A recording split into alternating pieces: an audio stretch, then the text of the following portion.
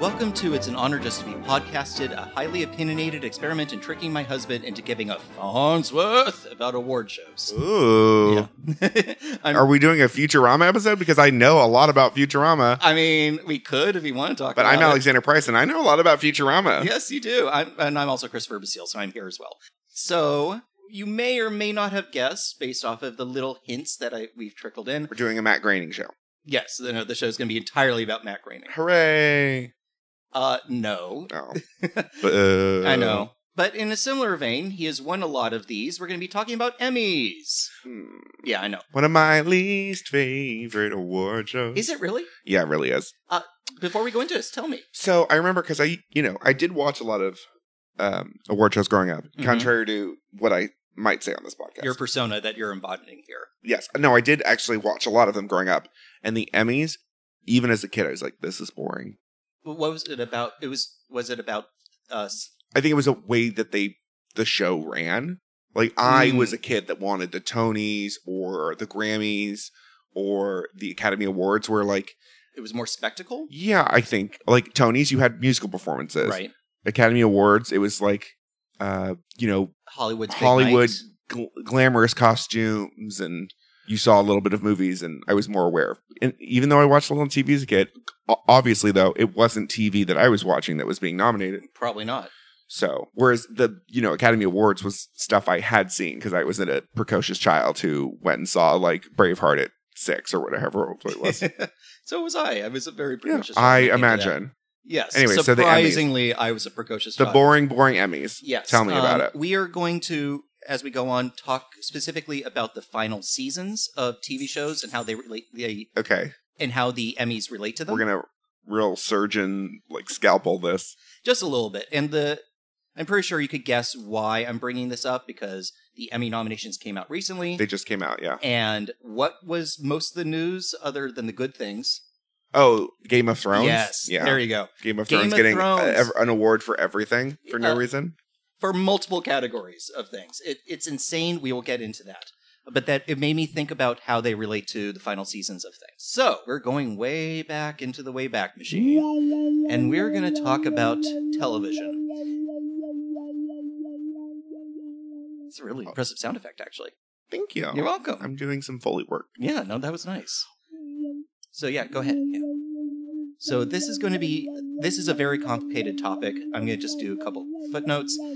The first electrical television technology was created as a concept in 1897. In 1851, there was a mechanical version, but it only transmitted still images. The first actual image using this technology was in 1907. A Russian scientist, Boris Roslin, used a CRT and the receiving end of an experimental video signal to form a picture. He managed to display simple geometric shapes onto the screen. Ooh, a triangle. There's a square. Yeah. What about a circle, though? I'm not going to go into it because please don't. There's this whole different thing between a mechanical television and an electronic television. One is my butler that brings me cocktails. And which one's that? The mechanical TV. Okay. It's an automaton. And what does TV stand for in this place? Tommy Vodka. It stands for Tommy Vodka. There's a lot of explanations about the difference between the two. We really don't need to go into it. Please don't. In looking at television sets, the first ones were built in 1928. Then they were mechanical. And they were the entire wall of the room. I'm about to show you something that you will make. The entire wall of the room, but the TV was all of 6 inches wide. Oh, that will be the first electrical sets. Oh, okay. I'm going to show you a picture of the first mechanical one. It's Tommy Vodka? A television version 1.0? Yes. A television system that relies on a mechanical scanning device, such as a rotating disc with holes in it, or a rotating mirror, to scan a scene and generate the video signal to a similar mechanical device and receiver to display a picture. So it was a one-to-one? And this is the advertisement for what it looked like. Oh my gosh, hold on, let me see. Yeah. Let me describe to our loyal audience. So imagine a old-timey telephone where the receiver is like, "Hello, Klondike 534." That is how you describe something and that's where you look. Mm-hmm. But behind it is just a record. It's just a record. It reminds me almost like you have a flip book, but all the images are put on one section of a wheel and you spin it kind of a thing. Oh, no, you're thinking of a viewfinder. Yes. That we were children. I don't know if we have adults listening or children listening. But when we were children, Disney had a ton of these things where it was like a disc with pictures and it was your own personal slideshow. And that's not unlike what this is. Except this lady has like a device where she gets to turn it. And also there's a Tune in Tokyo radio next to it. Yes, and that is apparently the first mechanical one in 1928. Tommy Vodka. Every time? Every time. Great. This is new Pulitzer. Great. The first mass-built television set was in 1946. This was in electronic form using cathode ray tubes. That's the difference. CRT. I know what CRT is. Cool. And I didn't realize this, but color became first possible to transmit in 1953. Huh. It's just that they didn't... The sets that it would receive on were so expensive most people couldn't do it. Right. And most people didn't even bother. Right. But the technology existed. The technology existed. Well, of course the technology existed because Wizard of Oz and stuff. Right, but that was on film, projected. This was that they were able to send color. Correct. But what I'm saying is, I wouldn't be surprised if those things were like, oh, well, if we have this, I bet we could try this. But it's that kind of thing where, yeah, we can do it, but it's so expensive. Like, remember how external hard drives used to be like the most expensive things in the world? Oh, yeah. And enormous and like bulky, and you would touch it and it would break. Yeah. And now it's like $10 to get like 8 terabytes of data. Yeah, it's the same thing. And it was about the size of a nickel. And it's the size of a Buffalo nickel. Yes. An old JFK $50. Is that what they're actually called? A hay penny. I don't know. No. No, it was a JFK $50. It was a JFK, but I thought that was a full dollar. $50. Okay. Going quickly, that was just in the television sets. Going quickly to the technology of broadcasting.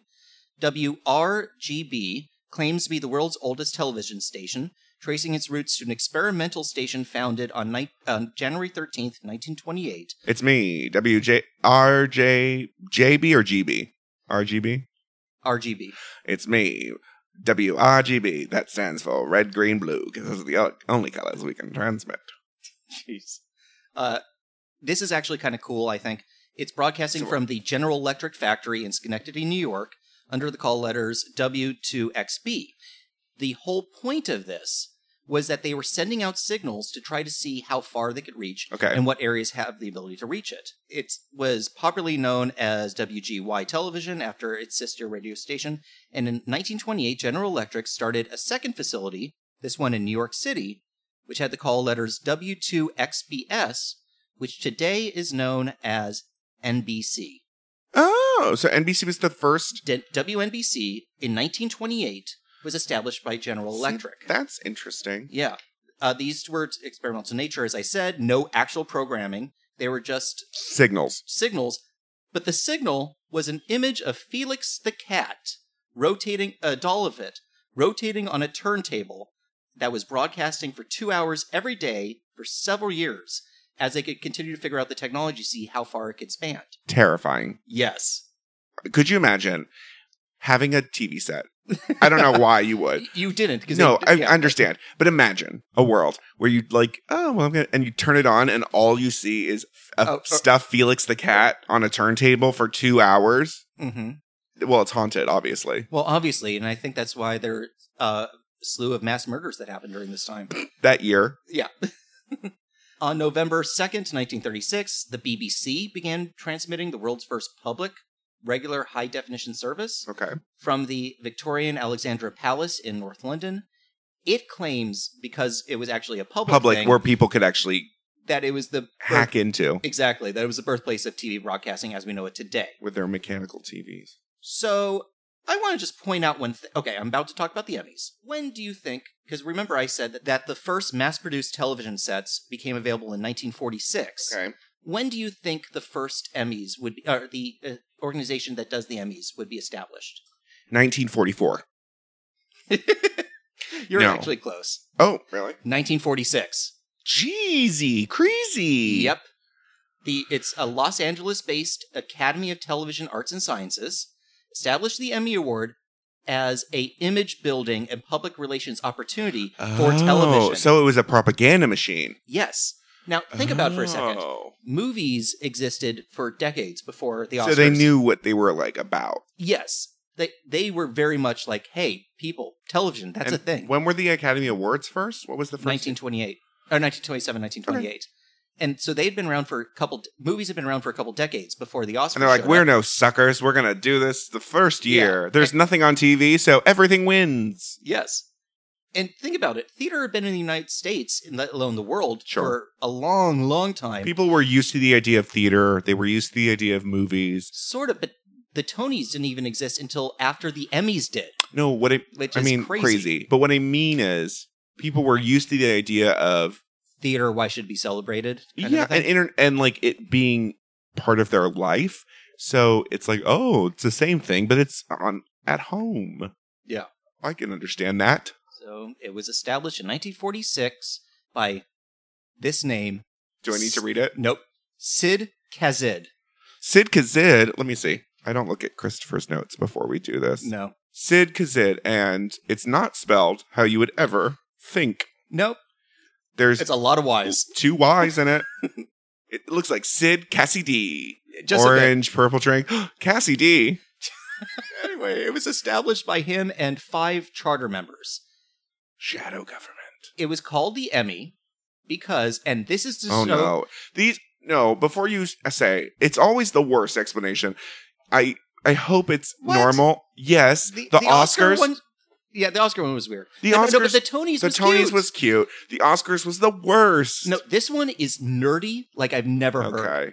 Okay, so Sid Kazid originally suggested that it be called Ike, I-K-E, Bad. the nickname for the television iconoscope tube.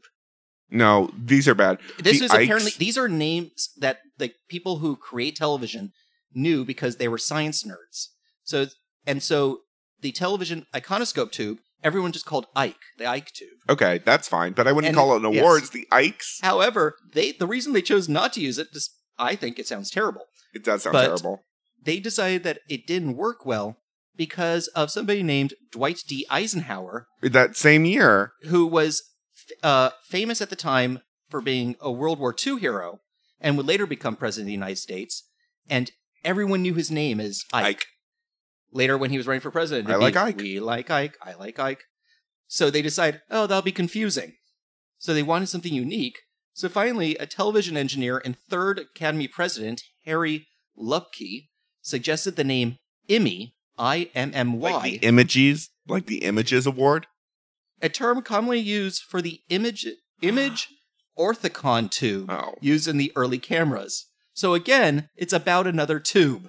They loved them tubes. And then, Loved them tubes. because they had already decided that the statuette would feature a female, they decided to then name Make it a name. Emmy, because that's a more feminine name.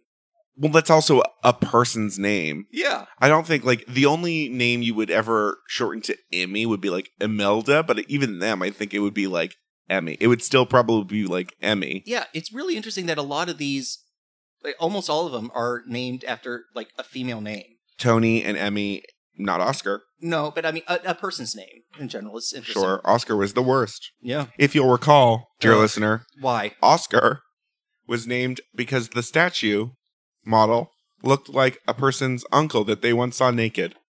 Why would you share that information? Moving on from that disturbing image, the image of this statuette depicts, according to them, what the intention is, a winged woman holding an atom.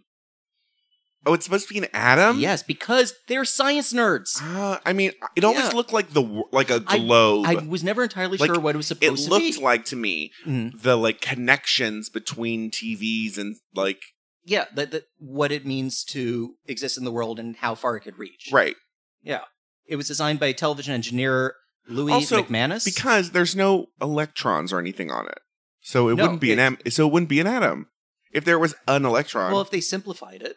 But I guess, but you think if they were real science nerds, they would have put like what? Is there hydrogen in those tubes? What's in those tubes? you're asking me questions I don't know the answer to. Well, you just said you were sciencey.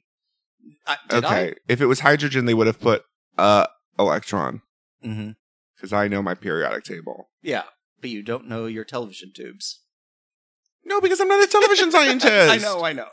It was designed by television engineer Louis McManus. The engineer designed the statue? Yes. They had no right. And he used his wife as a model. Oh, no. Yes. Which, good for him. That was married. probably got him a lot of points Yes. because that statue is teeny tiny. Yeah. The Television Academy rejected 47 proposals before settling on his design in 1948. It has since become the symbol of the TV Academy's goal of supporting and uplifting the art and science of television, which then goes to indicate, you know how with the Emmys, there's one night that's not aired. The That's technical Emmys. Emmys.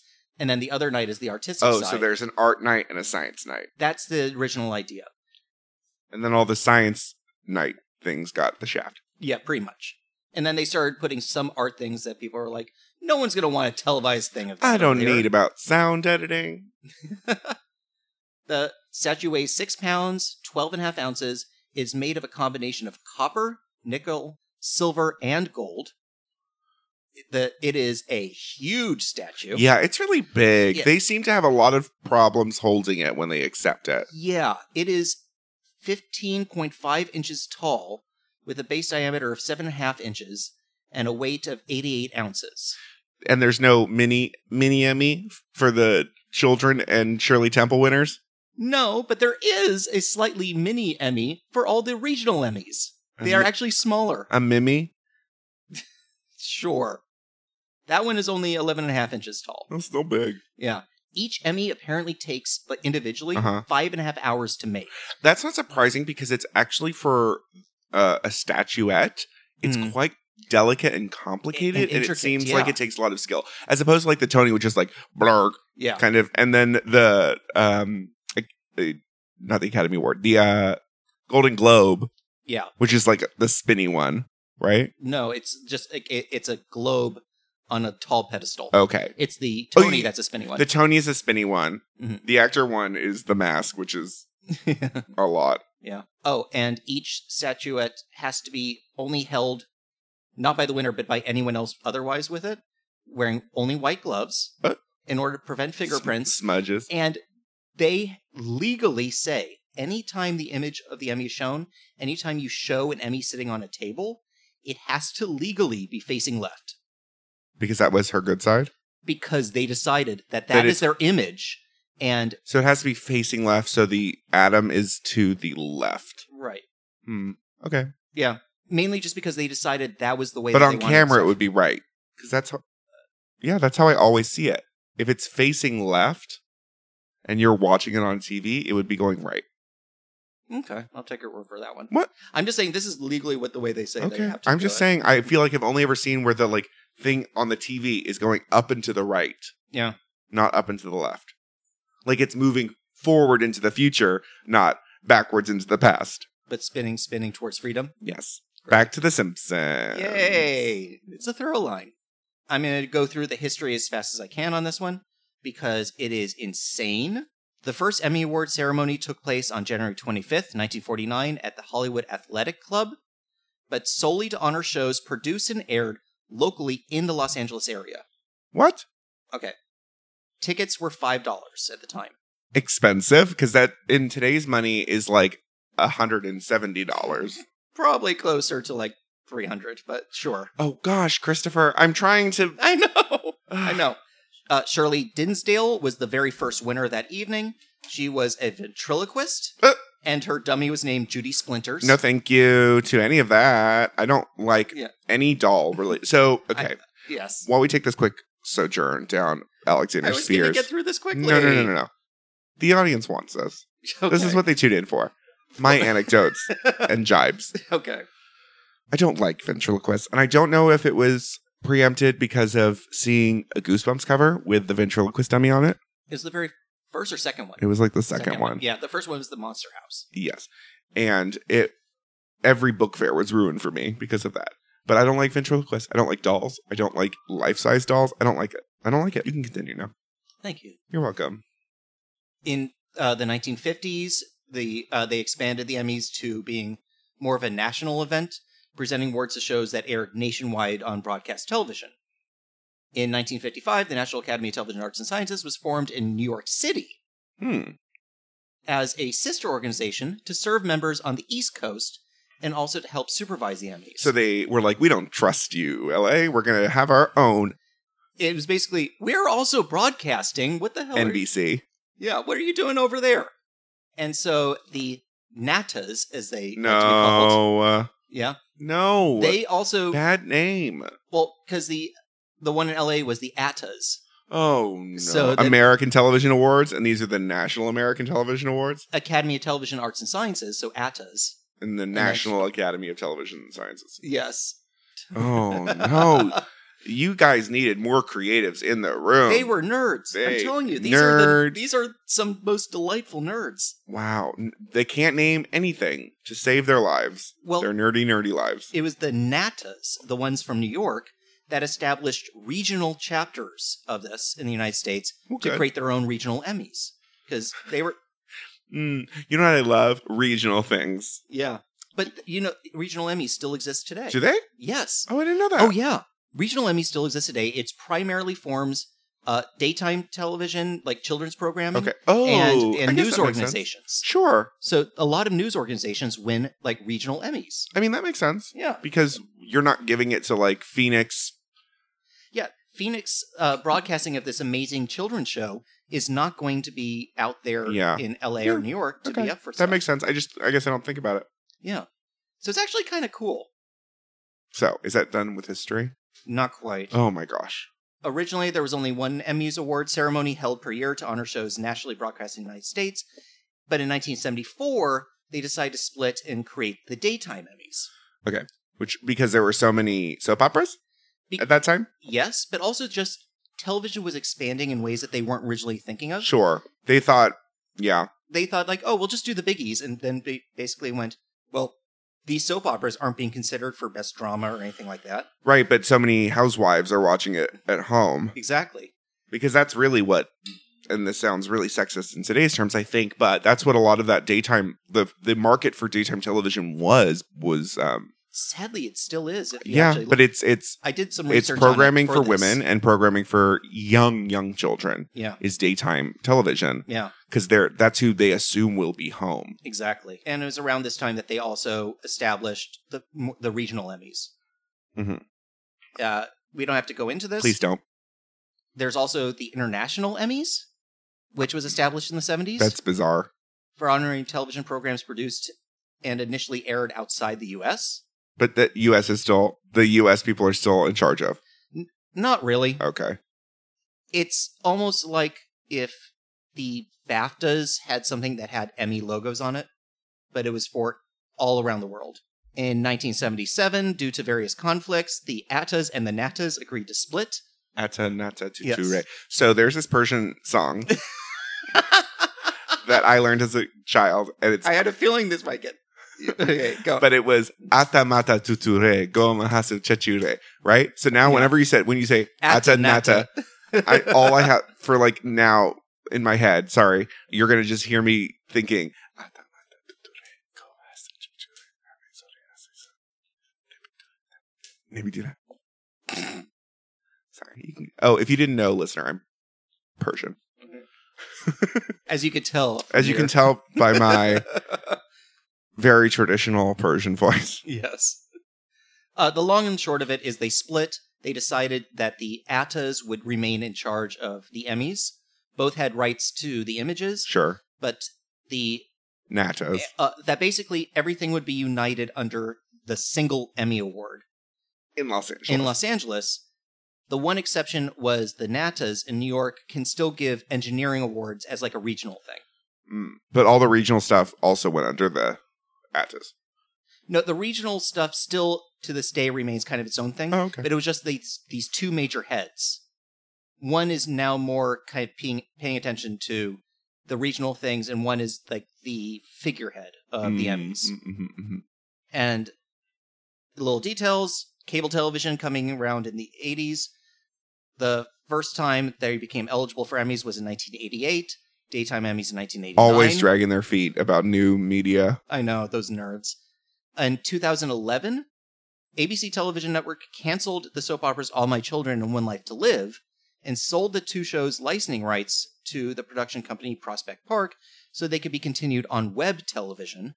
So, this prompted the Nattas to create a new Daytime Emmy category in 2013 ceremony for web-only series, And the Because of soap operas. yes. Huh. And the ATTAs began accepting original online-only web television programs in 2013. So, Still far behind. it is, but, okay, so that's the history. Ugh. So sorry. Yeah, thank you for apologizing to me. I'm so sorry. So let's talk a bit about voting for the Emmys. Let's talk about voting. Go out and vote. Register. Register to vote, please, Bruce. Yes. Please. Please. This is from the Emmys website. That they consider the Emmys, the award of it is for peer recognition. Meaning, for once, they're actually not saying it's about outstanding arts or anything. This is about people in the industry rewarding people in the industry. This is for people in the industry patting themselves on the back. Yes. Wow, at least one board is honest and upfront about this. I know, it really is. And what's really interesting is this year in particular, I read a number of articles talking about the fact that, especially in the comedy category, there's been a lot of good nominees that have finally entered the field that were ignored in previous years, like Schitt's Creek and Fleabag and stuff like that. More independent kind of stuff. And they said it's like, oh, for once people actually watch shows and didn't just vote for their friends. Wow. But Yeah. yes, also true. Yes. You have to be submitted in order to qualify for this. Huh? So, remember, we talked a little bit about this Game of Thrones. So, Because of Game of Thrones. So a Gwendolyn, show, yeah. So, Gwendolyn Christie. I can explain this. okay. They submitted pretty much everyone, seemingly, because they all got nominated. The one person they specifically didn't submit, Which is nonsense. which is ridiculous, is Gwendolyn Christie, who plays Brienne of Tarth. She was quite open about this, that she actually submitted herself to be considered and won a nomination from that, which is kind of crazy. Yes. So, you can submit yourself, or a network can submit you. Mhm. But unlike with the Pulitzer, they don't just like, oh, this show. They just go and see, and they, Right. yeah. They Unless you bribe them. We learned that. There are now over 24,000 voting members. That's a lot. A lot, but also 24,000, considering how many people work in the television industry. Yeah, I mean, It's surprising. who gets to vote? So, all voting members get to vote on drama series, comedy series, limited series, television movie, variety talk series, variety sketch series, reality competition, and short form series. Is this one? Sorry to interrupt your flow. Is Yeah. this one of those situations where it's like the Academy Awards? Yes. Okay. You can only Yeah, be sorry, a voting finish your member. sentence. You can only be a voting member if you have been nominated or won. I think it's nominated, right? Well, if with the Academy, it's if you've been nominated or considered to be a master in your field. Right. You get the privilege of being able to be a voting member. Yes. It's similar to it's basically invitation. Right. In this case. Frequently, it's you've been nominated. You're probably, in the case of this, a lot of the times, already a member before you get nominated. So are you able to vote for yourself in these situations? Absolutely. Weird. Well, in any of these cases, you actually can. I guess. It's just weird. For No. the Academy Awards, you can. For this, you can. Tonys, you can't. Tonys, that becomes tricky. You actually technically can if you're already in it. Okay. Anyways, I'm sorry. Yeah. I should say that's not nominating if you're already in it for the Tonys. The nominating committee is only the very select. Right. That's what I thought. Yes. And like the Academy Awards, peer groups are the ones who vote on acting, directing, writing, and technical categories. Uh-huh. So if you're an actor, you vote. The acting. If you're a cinematographer, you vote for cinematography. I mean, that's the correct way to do it. I totally agree. In 2019, there are over 9,100 submissions for 124 categories. Now, here's something that on the website is very confusing. Okay. Maybe I can help you. The website Talk to Daddy. seems to indicate that nominations come first. And then the nominated people and the series choose which episodes they want to be considered for. Now here's the thing. I don't think that's true. It has always been my understanding, because I'm a nerd and I pay attention to this sort of thing, that during the course of a season, an actor chooses, oh, here's the episode I'm submitting, and then that's the one episode that voters have to look at in order to choose. Supposedly, this is a new rule that's changed, and that people just vote for an actor or directing or something like that based off of what they want to do. But that doesn't make sense to me. And That here's seems why. counterintuitive. Well, it also doesn't make sense to me, and here's why. Actors, maybe that's a possibility. Maybe. Maybe. However, directors, writers, every technical position gets nominated for a specific episode. Yeah, and like you will also, I'll break it down. Yeah. TV series don't always have the same director. No, They right. don't always have the same writer. Which is why also, like... So you would choose yeah. what you're submitting. You can't be like, well, I like Will and Grace. So, and this is a bad example because the same person directs. James Burrows directs all the episodes. Right. I got it. I like Pose. Okay. And I go, I like Pose. I want to nominate it. Mhm. And you're like, which episode? And you're like, I don't know. And you say, I like this episode. This is my favorite episode. Mm-hmm. But is this your favorite writing episode? Is this your favorite directing episode? So, if you look at the nominations this year, like for instance, Game of Thrones, it got like 3 separate directing nominations for 3 separate episodes. Okay, so here's the rule about directing. We don't have to go into all these things, but for things about directing and writing, you can, as a director, say for instance, let's just say Will and Grace. Okay. Well, Let's just say James Burrows directed a lot of episodes that people liked. he directs No. every episode, I but know. whatever. What I'm saying, say for instance, they want to nominate him for 3 episodes. They can't. You can only be nominated Once per category. once per category for one show. Okay. If he also directed a different TV show, he could be nominated twice, but for Okay. different shows. So when it comes to something Which like that makes sense. So when it comes to something like Game of Thrones, the same show can be nominated. It could fill the entire slot Because as long as they have different directors for each one. If you directed multiple episodes of Game of Thrones, you could only be nominated for one of them. See, this seems so backwards to me. It makes sense to me in a lot of ways because it's basically the idea of what is this one director's best episode of this one show. Sure, but counter argument. Right. It then says, well, if we like this show, we'll just nominate all the directors. Which is kind of what they did this year. I didn't look at them because I'm not a nerd like you. But part of it for me is like, that's not totally fair. It's fair in shows. There are certain shows that each episode feels like it's supposed to be directed by a different person. Mhm. So they have like different feels, different styles, different ideas. Rather than like a house style. Correct. Whereas if you have like, we'll use Game of Thrones as an example. Because we're going to be talking about this a Every lot. Game of Thrones episode feels like, for the most part, feels like a Game of Thrones episode. Right. Because they've created a vocabulary. Obviously, some people come in and they have to basically do all fight scenes, but it still is all in the same world. Yeah, and they frequently have like, in the case of maybe a whole season, one cinematographer. So it looks the same. It all looks the same. It feels the same. Yeah. You You might have a lot of the same technical team doing a lot of things. But yes, that's basically what happens. In terms of submissions, an individual achievement, actor, writer, and everything, can submit an individual episode, as we just said.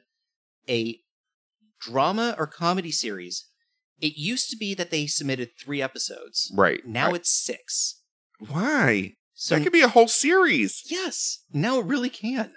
That they can they now submit 6 episodes for them to be considered as a whole. That's crazy to me. Like, I look at, and I'll use HBO as an example again.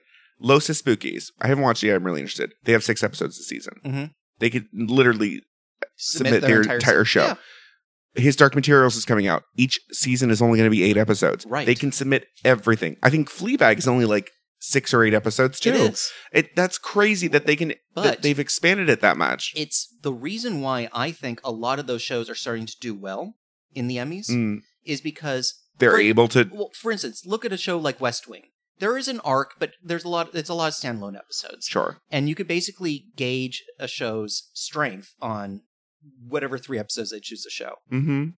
A show like Fleabag, it's harder to. Are fun. I guess. And I then understand. And now you could see a whole arc of a show in the same thing. Like, that's kind of amazing. It is, but it's also, I feel like, a double-edged sword in that respect. Yeah. Because I think right now, it's interesting to have Agreed. these shows that only have 8, 10, 6 episodes. Mhm.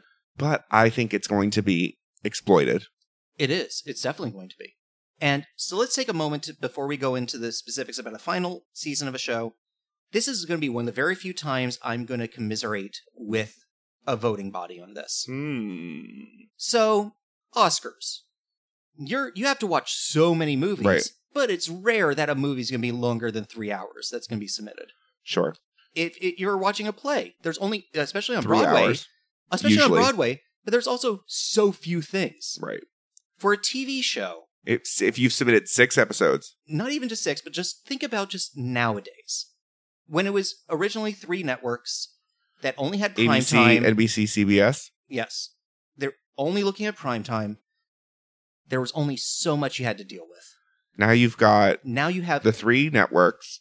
You have every basic cable, plus cable. premium cable, plus Plus- streaming. Yeah.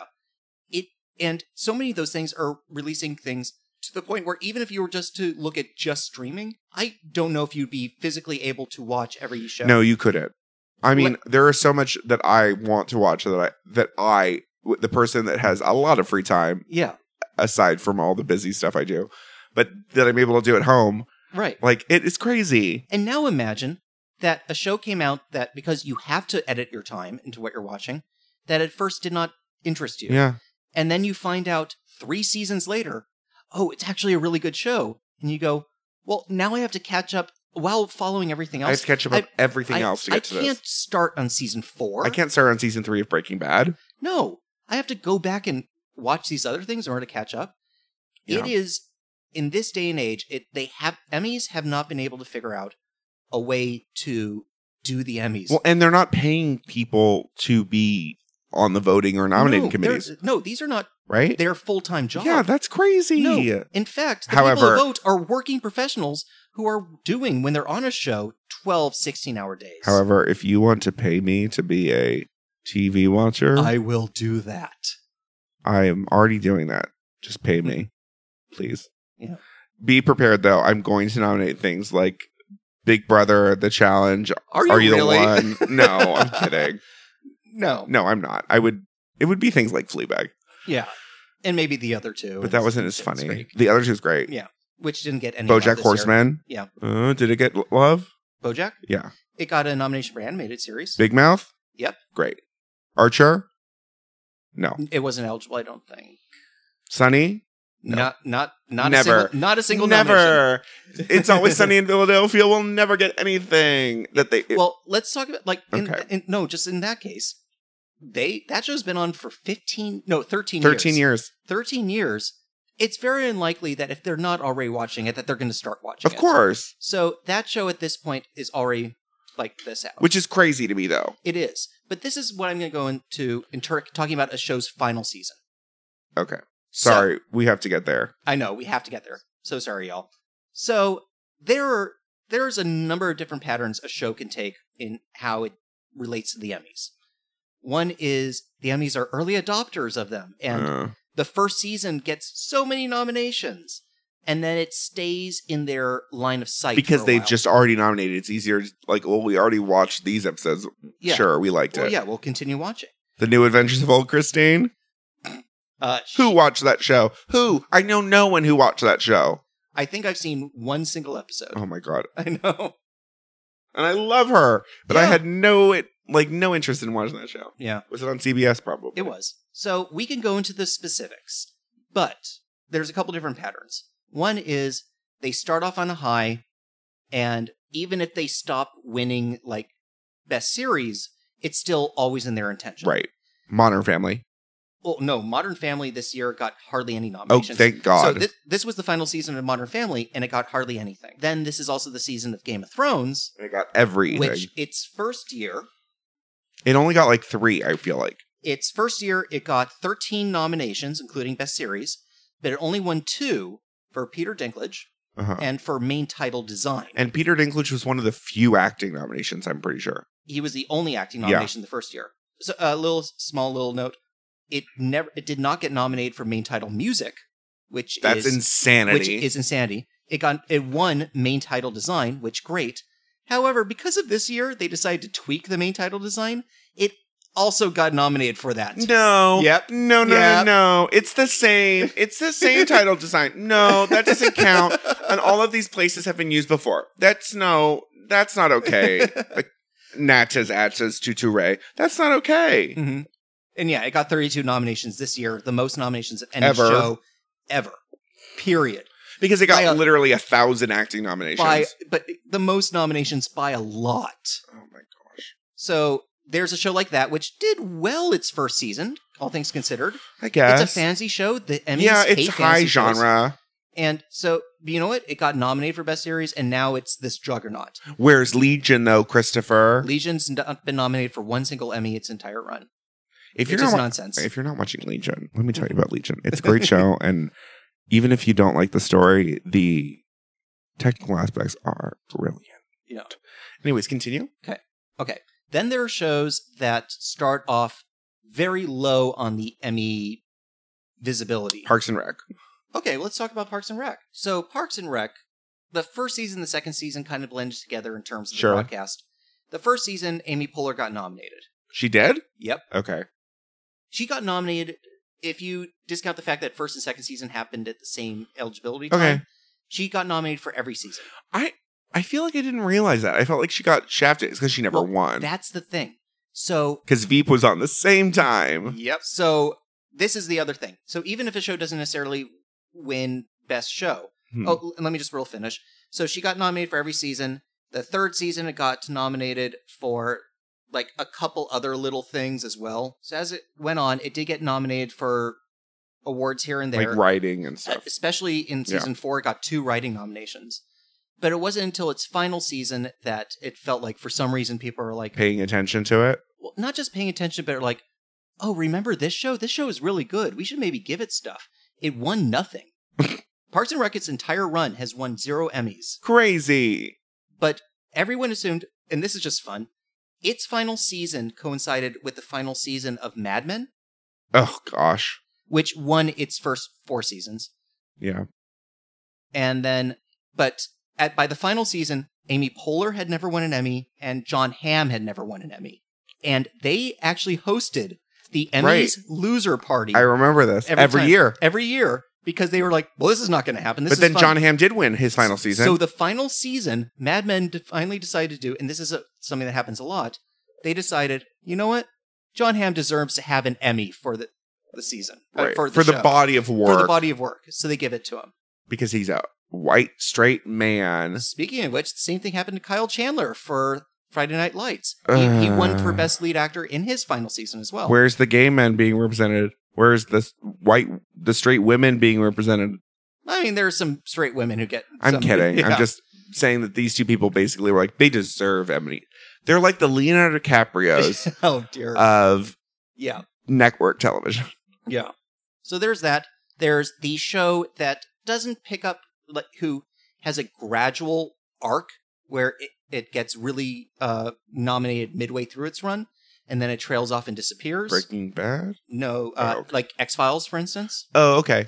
But my thing... But Breaking Bad had the thing of, it only got 3 nominations its first year, and then by its last year, it wasn't winning a lot, but it was winning all the big ones. Right. I'm sorry. Hasn't Charlie Sheen and John Cryer won like a ton of awards for 2.5 Men? John Cryer won 1 for a lead after Charlie Sheen left for that first season. With Ashton Kutcher? Yep. Where they put him in the lead, and basically it seemed like they gave him an Emmy, but were going, good job, you stuck with you this. put up with you, him. We now know what you had to deal with, and we are so sorry. Oh my gosh. For an episode where he literally said, duh, winning. No. Yep. Charlie Sheen never won for it, but he got nominated a lot. That's what I mean, though. That show got nominated like a ton. Well, like Big Bang Theory gets nominated a ton. I feel like CBS, for some reason, gets nominated a lot on the Emmys. And is it because it's old people? It is. Okay. Yeah, not to be disparaging. It is the station for old people. It is the station that is... It's the highest watched network on because television. people die when they're watching it, Christopher. That's why it's the highest watched network television. No, I'm not People saying... literally die in a hospital. It's what all hospital TVs are stuck at. CBS. Yeah. No one watches... Who's watching CSI Cyber? No one. No one we know. Jag. How is Jag still on? And the final category I was going to say is a show that just never really seems to get attention at Emmys. Like, for instance, It's Always Sunny. Sure. What's funny is when I was looking at people doing critiques of this, when people are doing critiques of the nominations that just came out, My favorite detail is multiple reporters, and by the way, it's their job to follow television, who cited that isn't it great that they decided to nominate Schitt's Creek on its final season? It's not its final season. It's not its final season. It has season. one more season. They have another season that hasn't started airing yet. Oh my gosh. But it was like isn't that good for them? They got some nominations on their way out. They only got 4 nominations. To be fair, this is a field where Billy Bush was considered a person of it. So... Oh, way to bring things down. That's what I do. I mean, is there anything that's coming up for you about, like... Well, I've learned that I'm weirdly the most passionate. I feel like this is the most passionate I've gotten about an awards. Well, I think you enjoy movies. You do. I do enjoy movies. But you do watch more TV than you do, I watch do any of these so other much things. TV.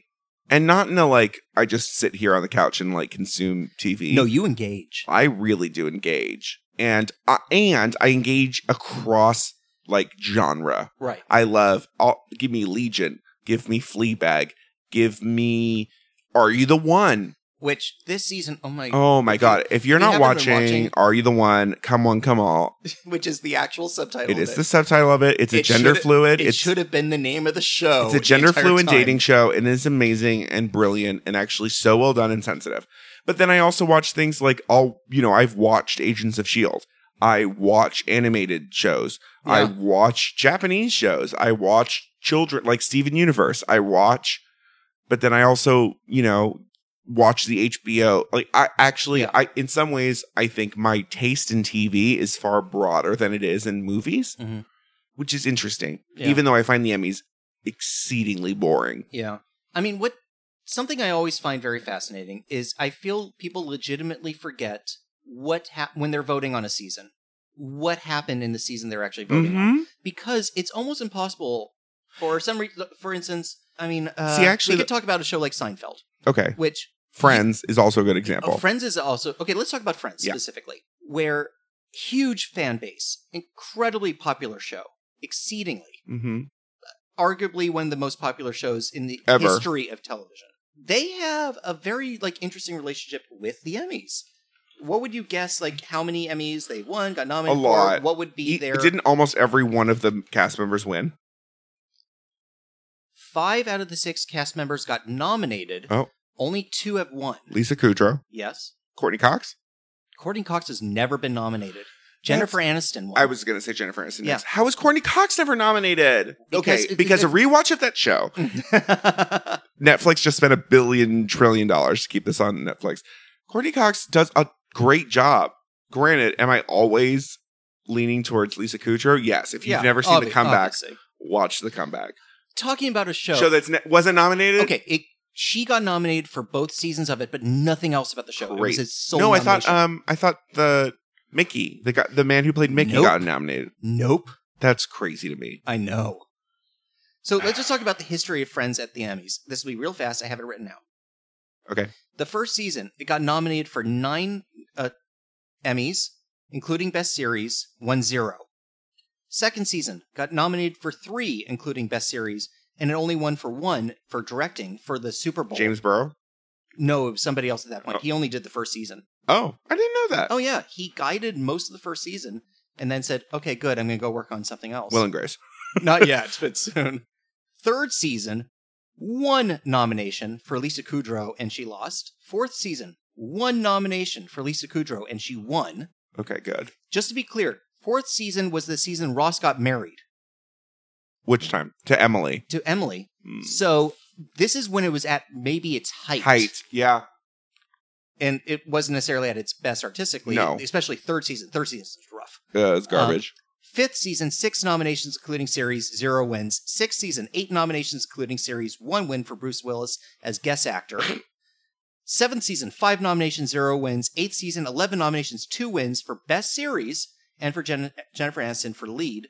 9th season, 11 nominations, including series, 1 win for Christina Applegate as guest actress. Guest actress is Rachel's sister. Last season, 7 nominations, 0 wins. So the show, its entire run, only won 5. Won 1 Best Directing, 1 Supporting Actress, 1 Guest Actor, 1 Guest Actress, 1 Series, and 1 Lead Actress. So 6. Yeah. Wow, that's crazy. That's insane, actually. Yeah. Especially when you compare it to the modern Emmys, where it's shows win literally 20 awards, Yeah. seemingly, in a night. Yeah.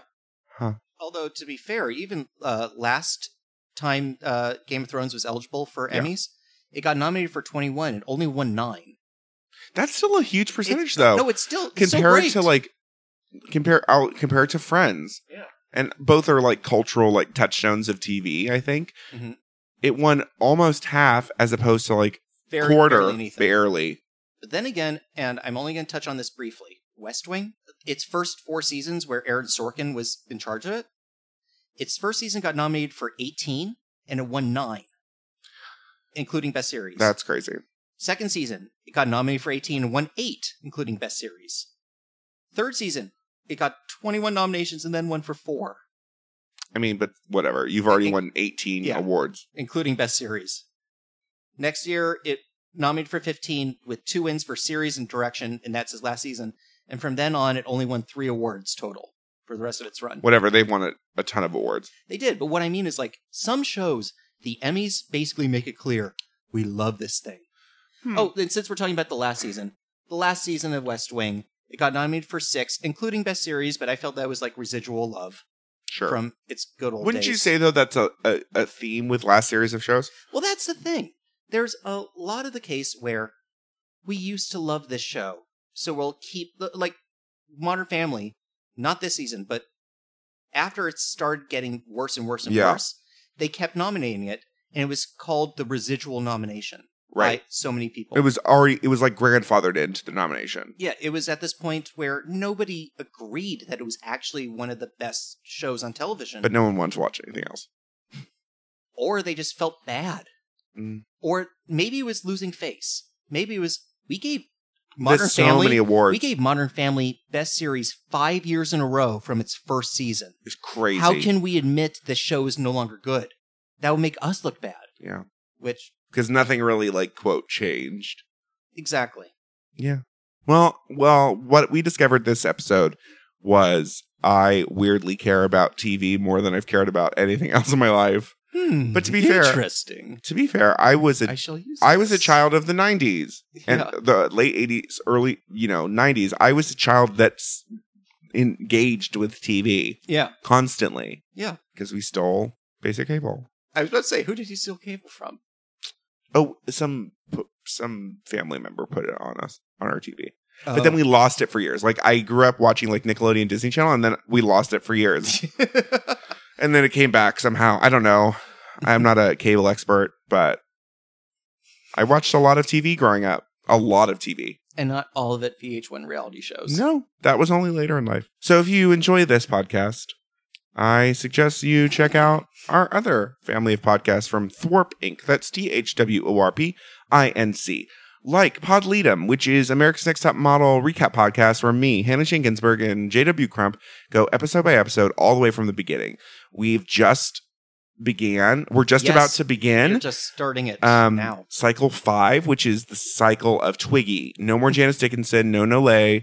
We have Twiggy and Yay Miss... and then boo. Yeah. I mean, we sorry, have, boo and then yay. we have Twiggy and Miss J on the judging panel, and Lisa D'Amato, that, the girl who talks to plants. She's... I forgot that was her. Yep.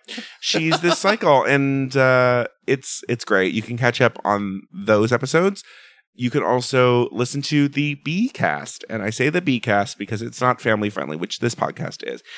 But if you search Thwarp Inc., that's THWORP INC, wherever you listen to podcasts, you'll be sure to find all of our podcasts. So please rate, review, subscribe to this podcast and our other podcasts, and tell your friends.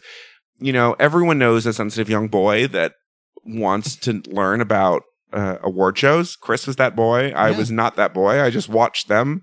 I wasn't a nerd about it. You could, the little boy who loves watching TV, or the boy who loves learning what's inside the tubes. There's a little girl that, is all about the science of atoms. I don't know. We talked about atoms today. Who could correct us about those? But you should tune in. Please correct us. But for It's an Honor Touch to be podcasted, I'm Alexander Price. And I'm Christopher Basile, and I'll steal your cable anytime. Oh. Bye.